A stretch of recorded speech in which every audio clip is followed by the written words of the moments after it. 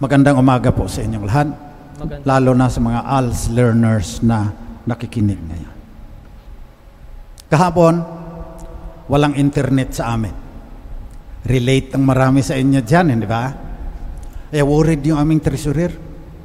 Pinatawag ka agad yung technician. Kasi sabi niya sa akin, na ang laki ng smile, baka mag-suffer ng emotional distress ang mga pare pag hindi ma-check ang kanilang social media platforms every 2 hours, parang ganyan. So, wala kahapon. Ngayong umaga meron na. So, parang resurrection ng kaunti pag bumalik yung internet mo. At ang una pang bumungad sa akin, BTS. Yung 7. Idol ko yun eh. Tapos nung kumanta na, ganda ng boses, Tagalog. Ganda ng boses, ganda manggaya, gayang-gaya yung boses ng BTS, ni Suga at sa kanyang mga kasamahan. Pero ang Dynamite, ginawang Dolomite. Nakakatawa. Halos gumulong ako ng kakatawa kanina umaga. Nagising ako ng alas 5. Ganda ng boses. Galing gumaya. Nagpapatawa. Resurrection. Kaya sabi ni Gandhi, sabi ni Nietzsche, hindi ako naniniwala dyan sa mga Kristiyano at kanilang resurrection. Hindi naman sila mukhang niligtas na dahil ang hahaba daw ng muka. Hindi masasaya. Ang mga Pilipino, masaya. At ganito ang aking sasabihin. Ang lalim ng pinaghuhugutan nung saya ng Pilipino. Sapagat, yung pure, unalloyed joy sa Smoky Mountain ko nararanasan sa mga nambabasura. Pista nila pag muling pagkabuhay. Kaya 2 taon na yan silang hindi masaya dahil hindi sila nakakapag-prosesyon eh. Yung sinasabi ng mga sociologist of religion na mysterium tremendum et fascinans, yung hiwaga na nakakatakot pero nakakabighani, doon mamaranasan. Sinasabi sa akin pag sumama sa prosesyon, yung mga bisita ko minsan galing sa Germany, galing sa Amerika, sabi nila nangangalisag daw ang kanilang balahibo pag nagsasalubong na. Kwitis mo na. Hindi mabilang ng mga bituin sa langit pagsabog ng mga kwitis. Binabasag ang kadiliman gaya ng muling pagkabuhay.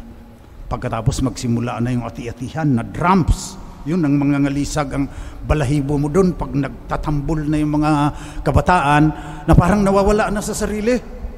Hindi naman nag-drugs, pero pag nag-drum sila, tapos andyan ang kanilang patron, makikita mo sa kanilang mukha na may iba pang daigdig. Pagkatapos, iaangat na yung andas na ang bigat. 20 mga kalalakihan ang dyan. Sinasayaw nila yan. Umiindayog, umiikot, walang nagkukumpas. Parang meron silang kaisang kamalayan na lang. Pagkatapos pag salubong yan sa mahal na birhen at inalis na yung talukbong na itim, sisigaw yung mga tao, parang itinaas ka rin hanggang sa mga ulap sa kaligayahan. So yung Dynamite na nagiging Dolomite, diyan nakaugat yan kung hahanapin mo sa sociology of religion.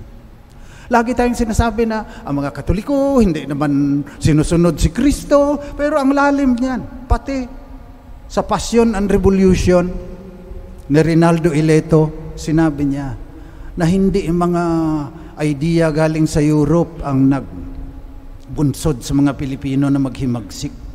Yung pasyon, yung sinasabi doon na yung aba, lalaya yan.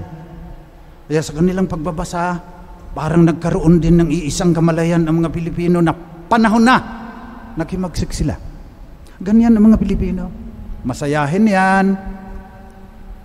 Nagtitiis yan na parang kalabaw, pero pag nagalit yan, lagot yung humahadlang sa kanila.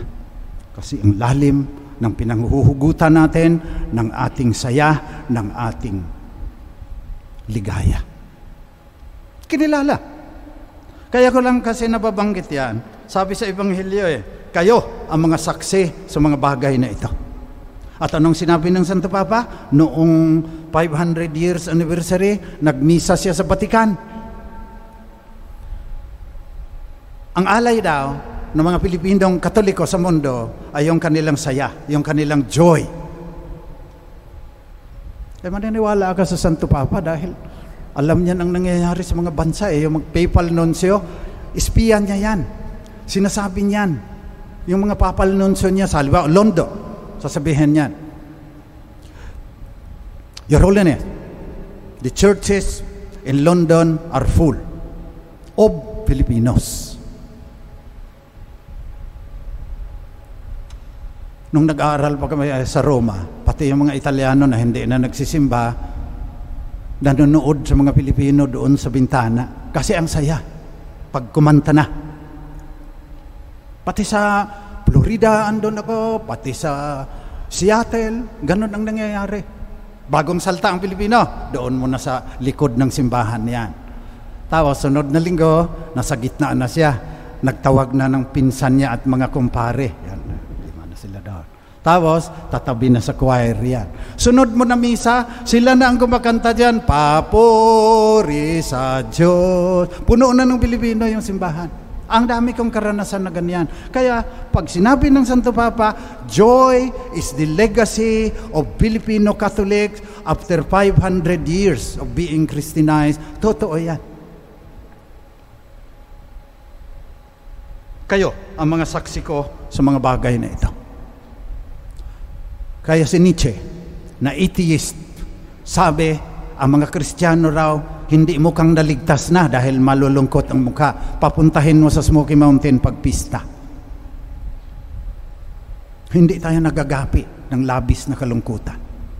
Alam mo natin, kulela tayo sa vaccine.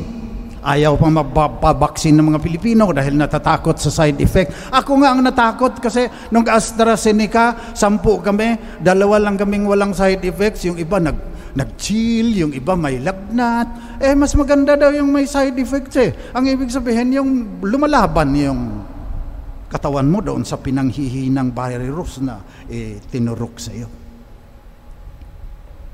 Tsukulila tayo sa vaccine. Number 1 din tayo sa dami ng cases ngayon sa buong Southeast Asia. Huwag ako ang ibabash ninyo, pero si Montol po ang nagsasabi na para daw mga manok na pinugutan ng ulo yung nag-ano ngayon para ma-solve itong COVID-19.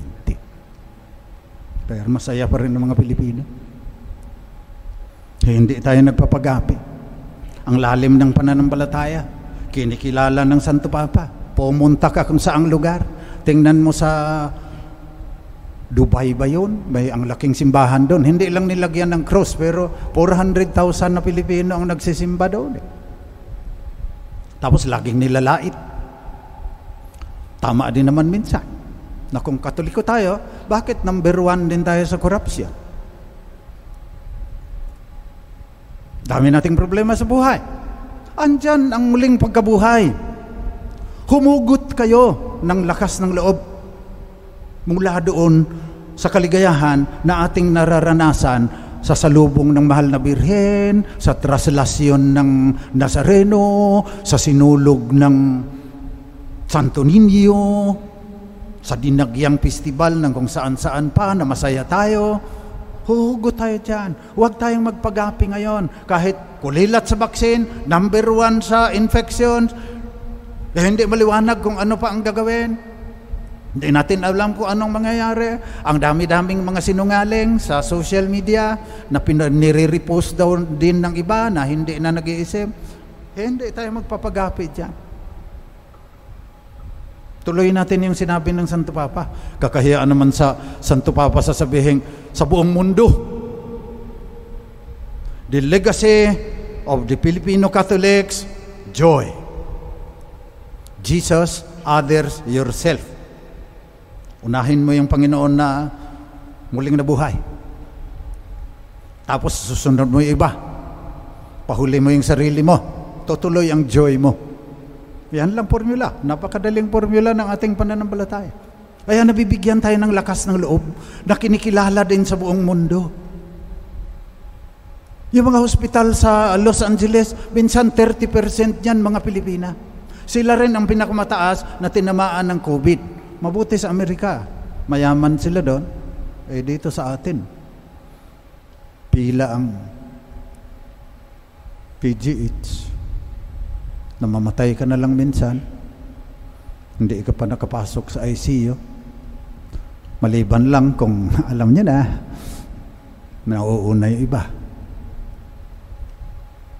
Huhugot din tayo ng lakas ng loob dito sa ating nararanasan ng mysterium tremendum et fascinans. Wala ang science dyan. Walang masasabi ang science dyan. Diyan din tayo humugot para sumunod rin naman tayo. Bakit? Para kang si Donald Trump na hindi nagma-face mask. Kasalanang malaki yan. Kung yabang mo na hindi ka tatamaan, baka yung ibang i-infect mo malaking kasalanan niya. Huhugot tayo mula sa ating joy ng strength. Hindi lang ang mga nurses ang matatapang. Yung mga partner namin sa Department of Agriculture, yung mga teachers na kilala ko sa Department of Education, yung mga tuloy pa rin pagtatanim sa DNR, kilala ko yan. Hindi lahat korap. Maraming nagsisikap at malakas ang loob kahit na may danger na ma-infect.